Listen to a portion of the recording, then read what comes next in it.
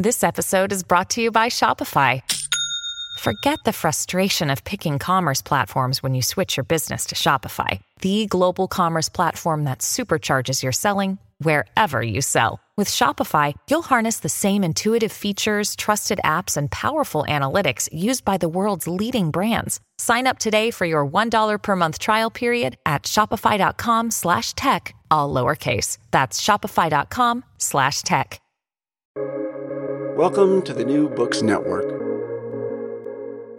Hello, everybody, and welcome back to New Books in Russian and Eurasian Studies, a podcast channel on the New Books Network. I'm Eva Glisic, the host of the channel. Today, we'll be talking to Sofia Glazunova about her new book, Digital Activism in Russia, The Communication Tactics of Political Dissidents, of Political Outsiders. Now, Sofia is a postdoctoral research fellow within the Digital Media Research Centre at the Queensland University of Technology in Australia. She specializes in political communication, digital resistance, Russian media, disinformation, fake news, and digital propaganda. Sofia, welcome to the show. Thank you for inviting me. I wonder if you could just tell us a little bit about yourself. So originally I'm from Russia. I guess you could guess it from my surname. I came to Australia to work on my PhD on political communication and digital communication of Russian opposition activist Alexei Navalny. So I came in 2017 and it took me 3 years to finish my PhD. And now I work as a postdoc at the Digital Media Research Centre at Queensland University of Technology, as you mentioned. And my postdoc project is mostly on digital propaganda of Russian state-affiliated media, such as Russia Today or Sputnik. So I look at their digital audiences.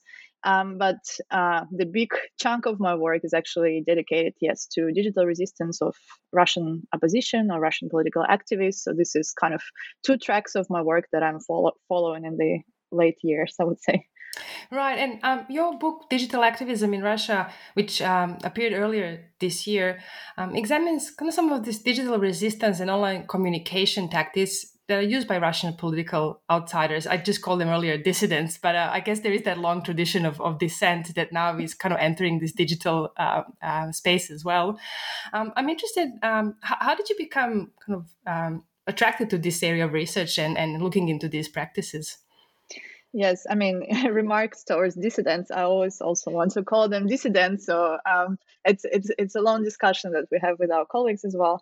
But how I become interested in this topic. So basically, I think I will start a little bit early when I was doing my bachelor degree in political science in Russia. And it was actually the time, so it was 2010, 2011, and that was the time when first major protests in Russia broke out, and they were called for fair elections, and they were dedicated to kind of a large parliamentary, electoral fraud during the parliamentary elections in Russia. And I was studying, and like all of us, like my group mates and me, like we were like all excited and interested, like what's happening. So they were like really big, and we saw that a lot of social media practices or like digital platforms were heavily involved, and some of these young activists and leaders appear, such as Alexei Navalny, Ilya Yashin, and many others. So we observed that, and these protests were also really quickly suppressed, and a lot of leaders were arrested or kind of were marginalized. And the scale of this protest was really significant and important, and also it came in parallel with the Arab Spring movement or like some movements in the US. So it was interesting, like what role digital media play in that. So this was back in 2011, 2012. And then when I continued with my academic career and I moved to Australia, and then it was 2017, and another wave of protests occurred, which was similar to 2011-12, and it was also organized by people like Alexei Navalny, and it was triggered by the release of the documentary that they created with his team, which was called "He's Not Demon to You," about the kind of alleged corruption of the former Russian Prime Minister Dmitry Medvedev. And I saw these two events, and they came like in a different time, and like after the suppression of the movement, 2012. Like it was interesting to me why these people could still organize this mass protest, like what practices did they use, why they were successful in organizing it, and this kind of led me to the questions like what communication strategies they use. And as I said at the beginning, that I'm mostly interested in, my specialization is political communication. So I really wanted to answer kind of these questions to myself, like what role digital media played, like how they were able to organize it again. And this was subsequently became a topic of my PhD thesis and subsequently a book that we are discussing with you. Right. I'm interested in this. You said political communication, and I guess I'm interested in the disciplinary framework of your study. How do you kind of approach research in this area? How would you describe the disciplinary profile of your work, and also if you can tell us a bit about the sources that you use for your research? Yes. So I think so. I was originally studying political science, and when I was studying it, a lot of my colleagues and professors, like back in Russia, I always studied political communication. And at that time, I couldn't figure how to call this field, or like I still haven't read a lot, probably. And then it was like, no, this is not political science. Like you study like public relations, you study, I don't know, communication of politicians. Like this is not political science. And then finally, when I came to a political in the communication department, they say, "Oh, cut this political science from your thesis." So, as you understand, kind of migrating between departments, and this is kind of this is the field that I'm in. So it's located in the intersection of political and communication sciences. And if we discuss what it is, so it's kind of a strategic communication about politics and between various groups of actors, and traditionally, especially in like in a Western tradition and in literature, it says that this is communication between like political actors such as parties, political organizations, different government bodies, but also the news media and the citizens. So these are like three pillars. I, in my thesis, a little bit reflect that nowadays I think we should also include such actors as public relations specialists, which kind of mediators between these actors, but also digital platforms. So we see that they're not only mediums or mediators between these kind of political communicators, but also they take stands in different political events of significance. So, for example, I don't know, Cambridge Analytica scandal. So we know that they're involved in politics some way or another, or I don't know, recent purchase of Twitter by Elon Musk and all the political consequences that follow with it. So this is the field that I'm at, and this is kind of the actors that I look. But I look at kind of at the content and what are the groups of the actors that are like communicating about politics or through politics. And as I work in Digital Media Research Center specifically, I mostly work with social media data. So different networks of users. We analyze social media data, big data. For my book specifically, I analyzed YouTube video of Alexei Navalny and his colleagues that organized protests in 2017-19. So these are kind of social media data, but for my book, for example, I also use traditional media sources such as news articles, government documents, and academic literature, of course. And now that's very interesting. I'm always curious about researchers who work in between these disciplinary areas, and it's despite all the rhetorics about interest in interdisciplinary research. There's always this tendency to put you in either one group or another group. But your book manages these challenges quite well. And I was wondering if we could go back before the birth of these digital media and platforms, because you open your discussion by reflecting on the liberalization of the Russian public sphere during the period of perestroika and glasnost. What did the media landscape in Russia look like in this first decade after the end of the Soviet Union? And what were some of the channels for expressing political opposition or dissent publicly at this point in time? So I don't think I know how it looked like because I wasn't born or I was very young. But I think I gathered from literature, but also some kind of stories and personal experience that it was really, despite it was liberal, it was really chaotic. And as was the state of the country after the dissolution of the Soviet Union. And from a personal kind of story and experience, in that time, both of my parents were really young, and they both decided to become journalists. So this is all where my story comes from, because I kind of heard and know from my family that at that time it was really exciting and adventurous profession. It was also really prestigious. So like both of them kind of learned from scratch, joined like local television channel or newspaper to uncover this, politics and events in my small city. And like again, like it was really prestigious and courageous at the time, because I don't know, from history and from if you know something about journalism in Russia, political journalism, it was really dangerous, because a lot of journalists like lost their lives during that period, and in the 2000s as well.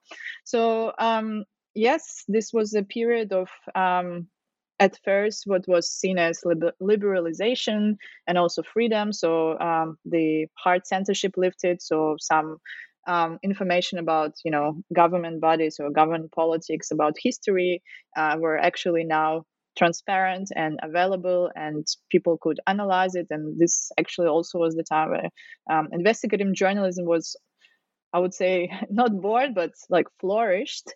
And I think that's what kind of I reflected in my book a lot, that this period didn't last long.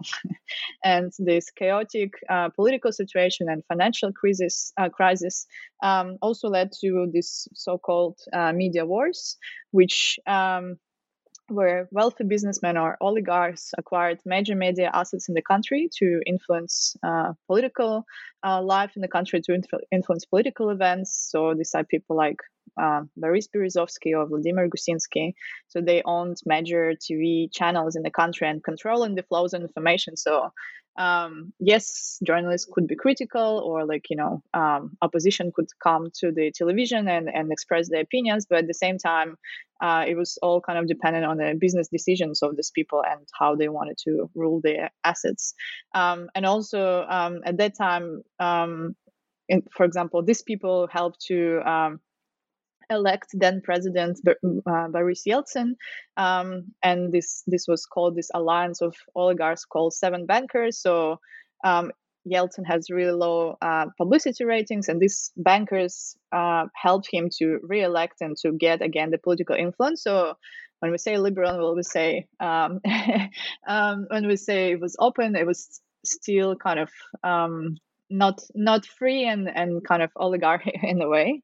And following that again, so when Vladimir Putin came to power, so this criticism that could appear on the television or like in major newspapers, and like people were discussing openly the Chechen war on the television and in the newspaper. When Vladimir Putin came, this of course changed, and kind of his rule and his government saw to this shuffle of major media assets to more loyal to businessmen, to Kremlin, and some government structures. So this period was, I think, I don't know, like as my parents described it to me, was like really interesting and adventurous, but at the same time, kind of it laid the foundations for what political communication will be in the 2000s.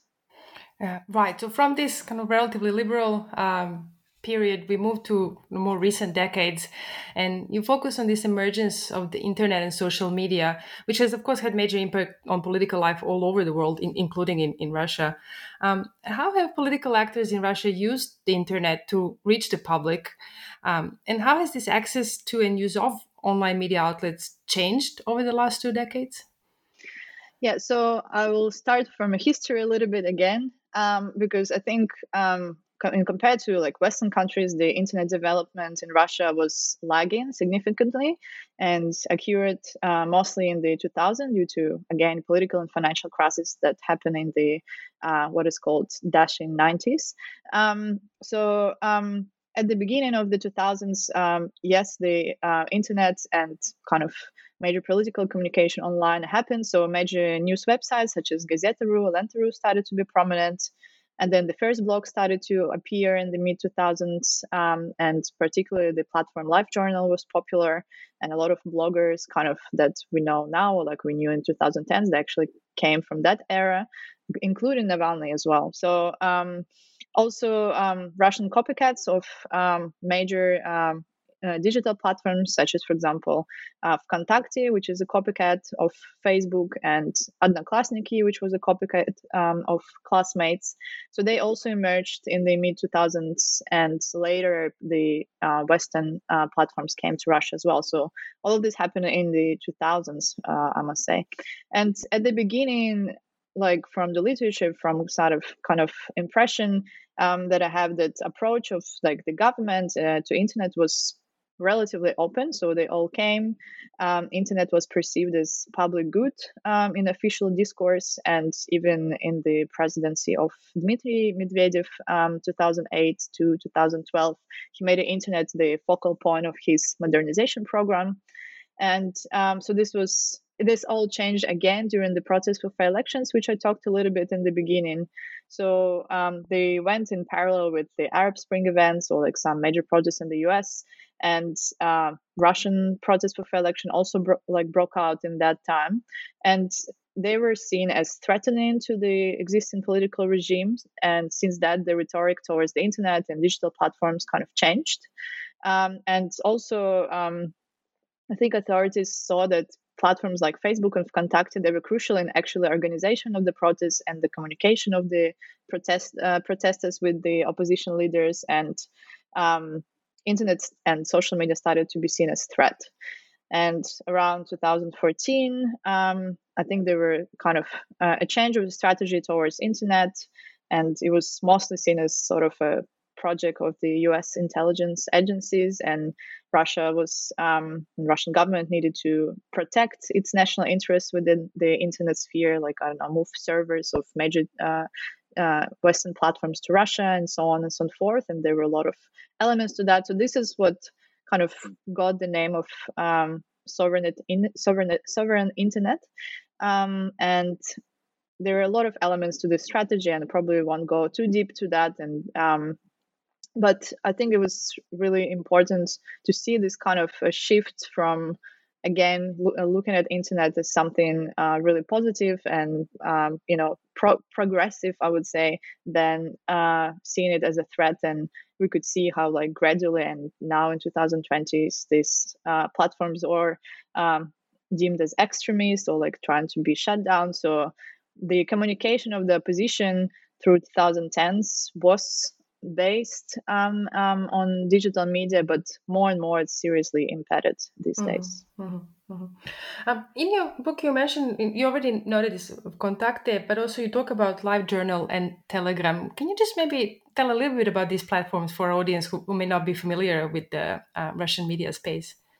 So Vkontakte is, again, as I said, copycat of the Western platform Facebook. So it was created by Russian tech entrepreneur Pavel Durov. And basically a lot of features were similar or reminding of Facebook, and it became really popular. And it was also really used during the protest as well. So the same owner, Pavel Durov, also launched Telegram. And the story, which is like a messenger app, the story behind that is that also because Vkontakte was used by protesters, it was kind of seen as a threat to kind of a coup d'etat, or like help, like medium where, like, protesters gather and can, threaten the existing regime. There's also there was a lot of news, and Durov himself kind of claimed on social media that he's forced to sell Vkontakte to kind of pro-government or affiliated with the government business structures. And he left Russia, he left Vkontakte, and organized Telegram as a safe messaging app. And it's interesting as well that, and I mean, Vkontakte has a really big audience in Russia and also post-Soviet countries, and among audiences who speak Russian language. And it's interesting now how, like, with in 2022, this year was, I would say, hard for international tech giants in Russia.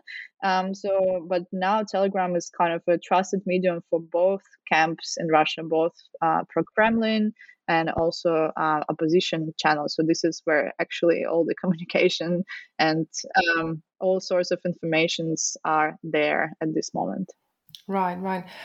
So we'll talk about this change of how media outlets are used for political communication in the past 2 decades, and really the central figure of your book is the case of Alexei Navalny and his kind of embrace of different forms of digital resistance. You describe him as a politician, an amateur journalist, activist, and a blogger.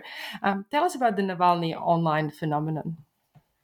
Yeah, so something that I find, I think, different from, again, the Western cases and the Western politics, that due to the nature of the authoritarian regime, or like before it was called electoral authoritarianism, so I won't go too deep into that, but basically a type of authoritarian regime. In general, the struggles of the journalism sector, which is, I would say, frankly, in a long decay in Russia.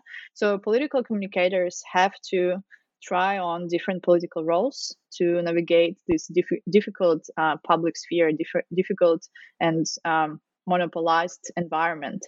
So Navalny, Alexei, he became known as an activist and in the mid 2000s, and he was participating in different, actually from the beginning, nationalistic marches, and he was organizing them. But at the same time, he was also belonging and entering some liberal parties. For example, a party called Yabloko, or I don't know, Apple, if you translate it to English. So he ran, during his career, he ran several times for office. So he ran as a mayor of Moscow, he ran as a president of Russia for the presidential campaign, but he never succeeded. Among other things, because of the kind of suppression of the regime. And like he's, for example, trying to be elected to office, so we would consider him as a politician. But from a kind of practical and like normative point of view, he was never elected. So he got some good results in the, for example, elections for the mayor of Moscow, but he never kind of was elected. So we can't call him a politician in a normative sense, but still kind of from a point of view that he was struggling for power and trying to be enter the office and political system, he's still trying on this political role. And also because he's trying this role, he's using different practices that are ascribed to politicians. For example, I don't know, the buzzword that I use these days, populism.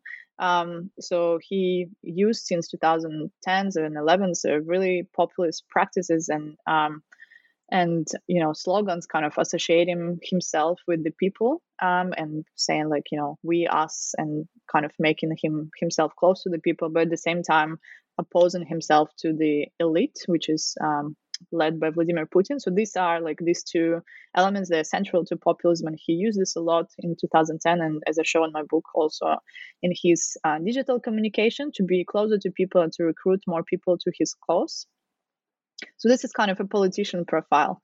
Then we also have activism profile. So I already mentioned that he was organizing different protests and like participating in some marches, but also since late 2000s, early 2010s, he started to be involved in this anti-corruption activities and anti-corruption.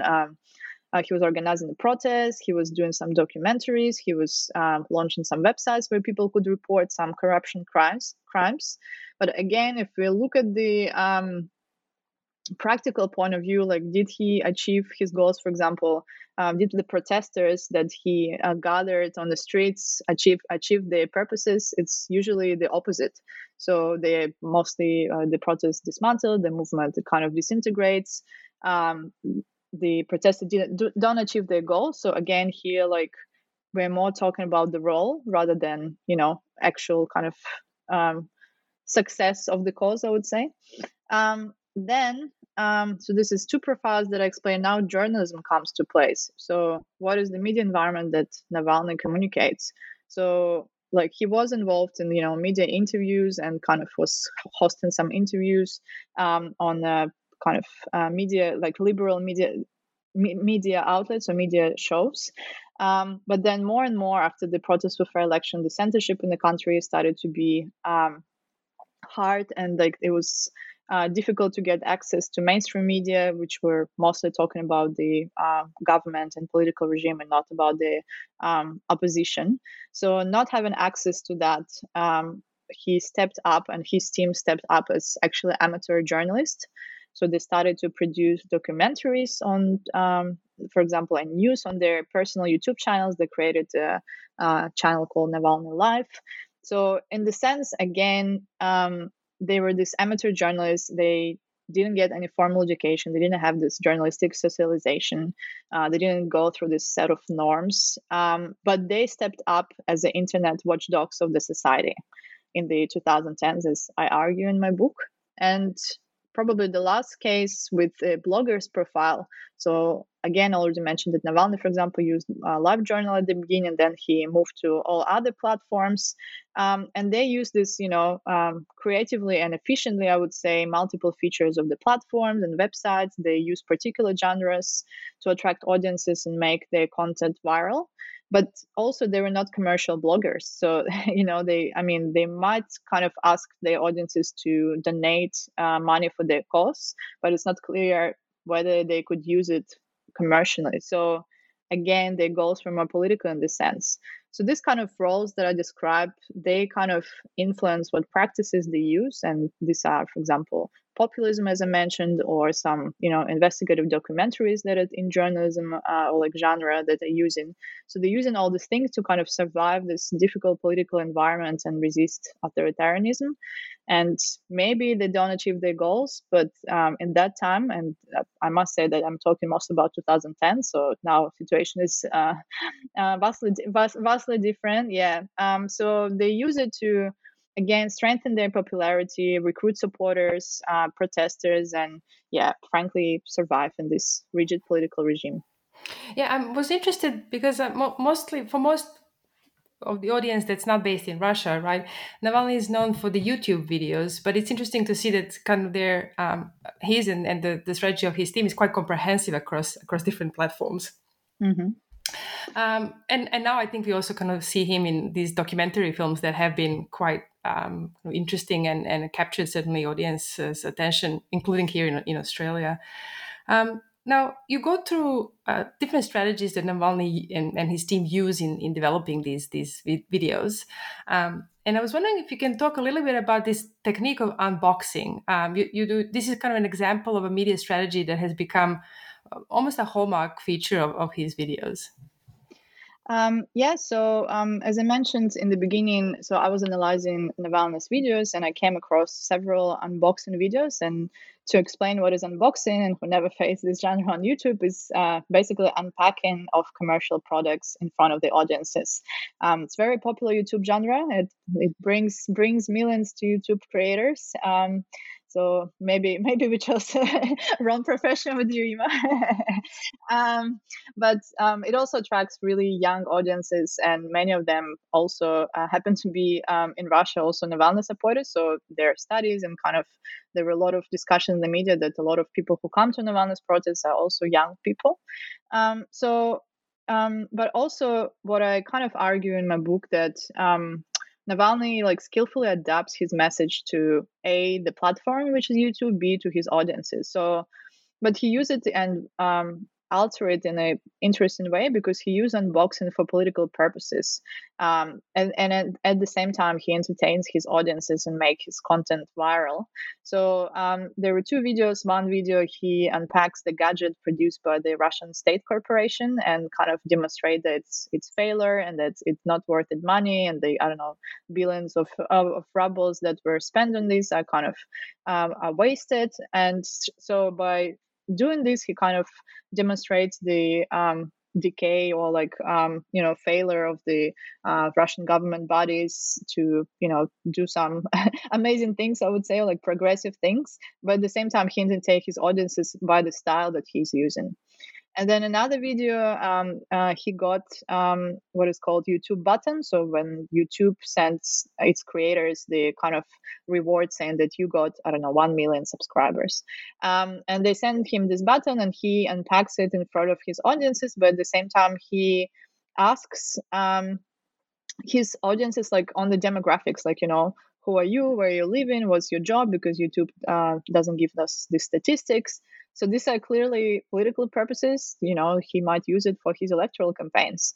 But at the same time, he doesn't intend to sell this product. So this is kind of different from what unboxing or the kind of the nature of unboxing to sell the products, and they get paid for that.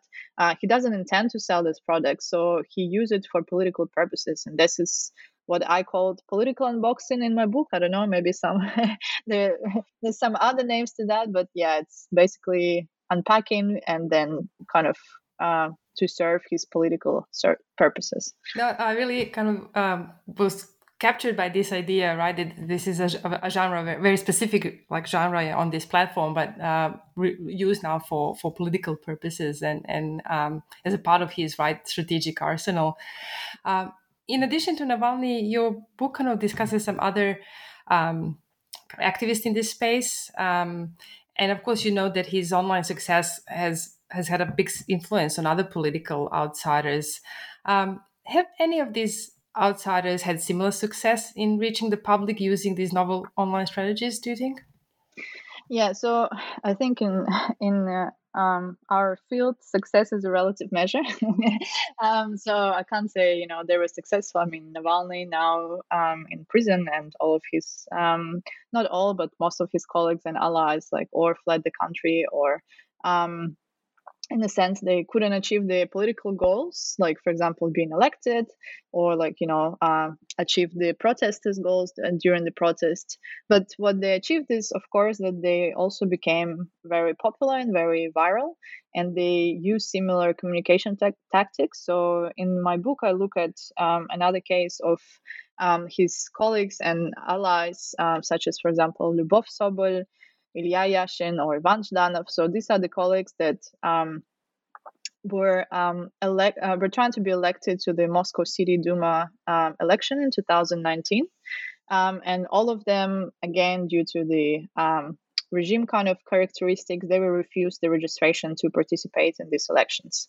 And I kind of I watched through the YouTube videos as well and kind of found a lot of similarities. So they use it in the same way that Navalny used in terms of style, how they dress, what they say, because I analyzed the content, and kind of they used similar populist techniques that Navalny was using to kind of provide this alternative political information and organize protests in support of the candidates, because in that time as well, they were one of the few activists that could actually repeat the success of 2011 protests, 2017, and now 2019.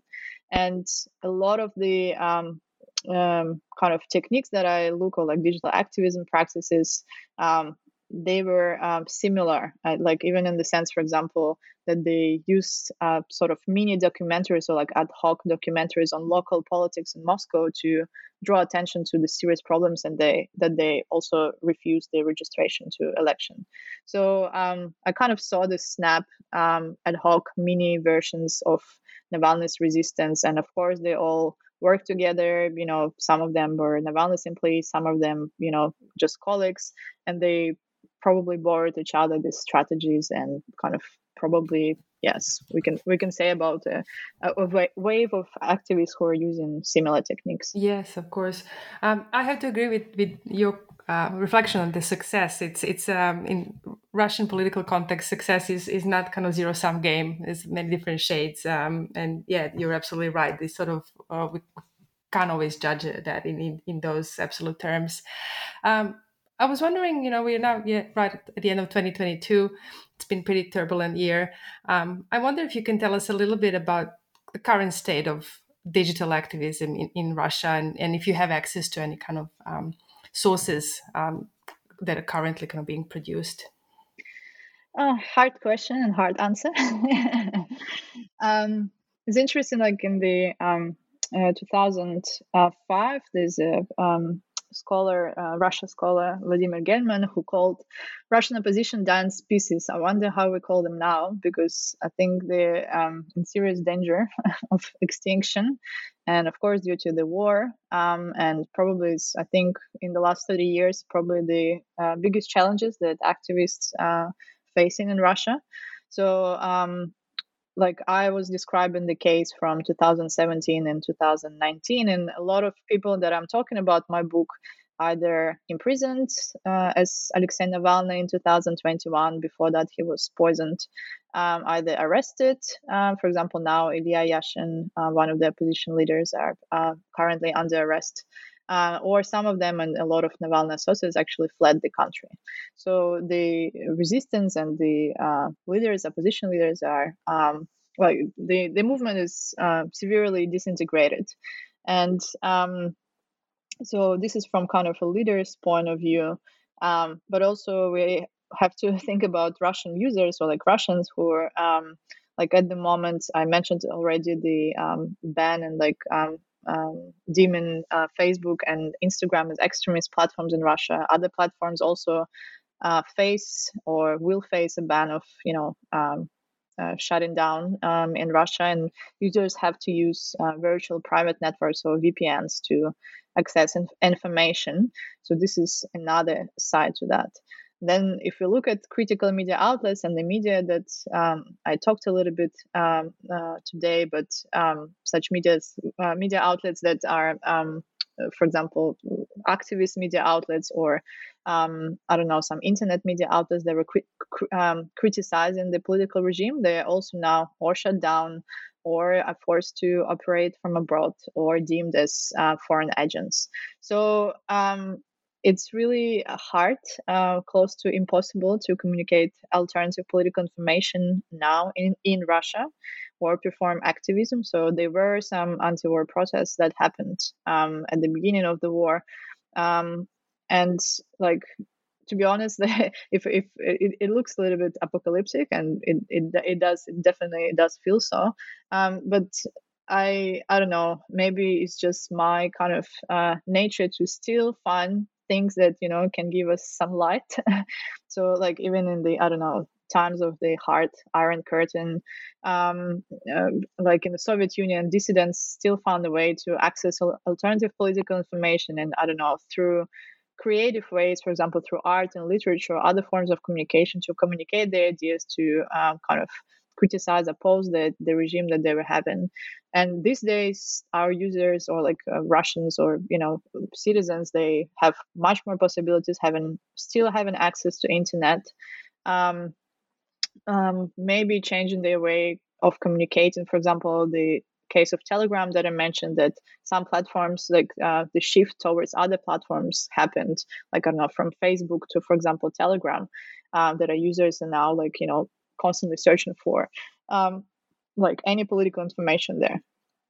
So this, like, from all sides you could say that it's seriously impeded this political communication. And I mean, even if we look at Navalny himself, so he continues communicate from prison, which is kind of I don't know if it's really widespread in the country, but he communicates through his lawyers or his team, and they publish posts from him on Twitter if you go to his page. And then his team continues to do these documentaries from abroad and kind of do this all initiatives despite all the obstacles. So I hope that it doesn't mean that it ceased to exist, but yeah, definitely I think the greatest challenges, maybe even bigger gonna come. But yeah, of course, that's of course something that we'll be following closely. Sophia, thank you so much for talking to us about your book Digital Activism in Russia. Today it's a terrific read, and I'm curious to know what it is that you're working on at the moment. Yep. So following this topic of digital resistance and some things that I talked today, I actually my book describes YouTube and kind of as a platform and how Navalny and his colleagues use it. But I now want to look more at the cross-platform communication of modern Russian dissidents and how they interact with users. So platforms that I also mentioned are Twitter, Instagram, YouTube, Telegram, or maybe some Russian platforms as well. So I want to look how they communicate across these platforms, what drives their choices. I also want to kind of know what groups of activists are there still to maintain this flow of opposition communication in Russia, because, even with glassness and like this kind of openness, like when this communication of the civil society still continues, it still leads to in a long term perhaps to kind of give this pathway to political changes in the future. So I kind of want to look at who these people are, what platforms they use, and what platform features they employ to maintain this flow of alternative political information, what discourses and maybe what media object they're using to make their communication going. And again, I mentioned at the beginning, so another part of my project as a postdoc is how to the digital propaganda and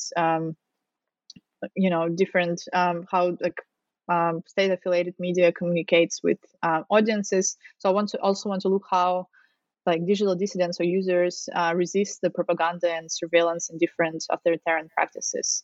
So these are all questions that I try to find answers. I don't know if I'm successful in this, but right. Yeah. Fantastic. No, I wish you all the very best for your future research. I do have a final question, given that we are both based in Australia, and we just had elections earlier this year, and we saw a change of government. I'm curious to know what was your your thoughts about particularly this issue, the political communication in social media in Australian case. Do you see any similarities, any themes coming that you recognize from your research on Russia? Oh, it's a hard question. Different political regimes, different party systems. I would also say, I don't know, this. I wasn't really analyzing or studying the elections, but I kind of got acquainted with like whether a lot of disinformation and misinformation was spread during the election, which wasn't that much, and it's really, I think, positive news to to many, which are like these days trying to fight this.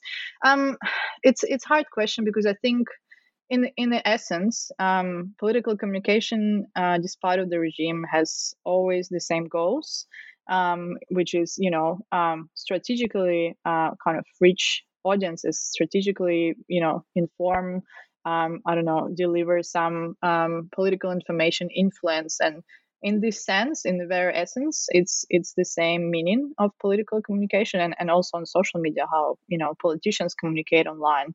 It's maybe the content is different, but how they communicate, it's not really different, I would say. So of course, I think the key is in the content, and how, like, what do they say, what for example, public relations or like electoral techniques they're using to communicate. So I don't know, like did you have any insights as well from the current campaign? Well, look, I think that obviously the political the level of political engagement in Australia is clearly much different to what we see in Russia and other Eastern European countries.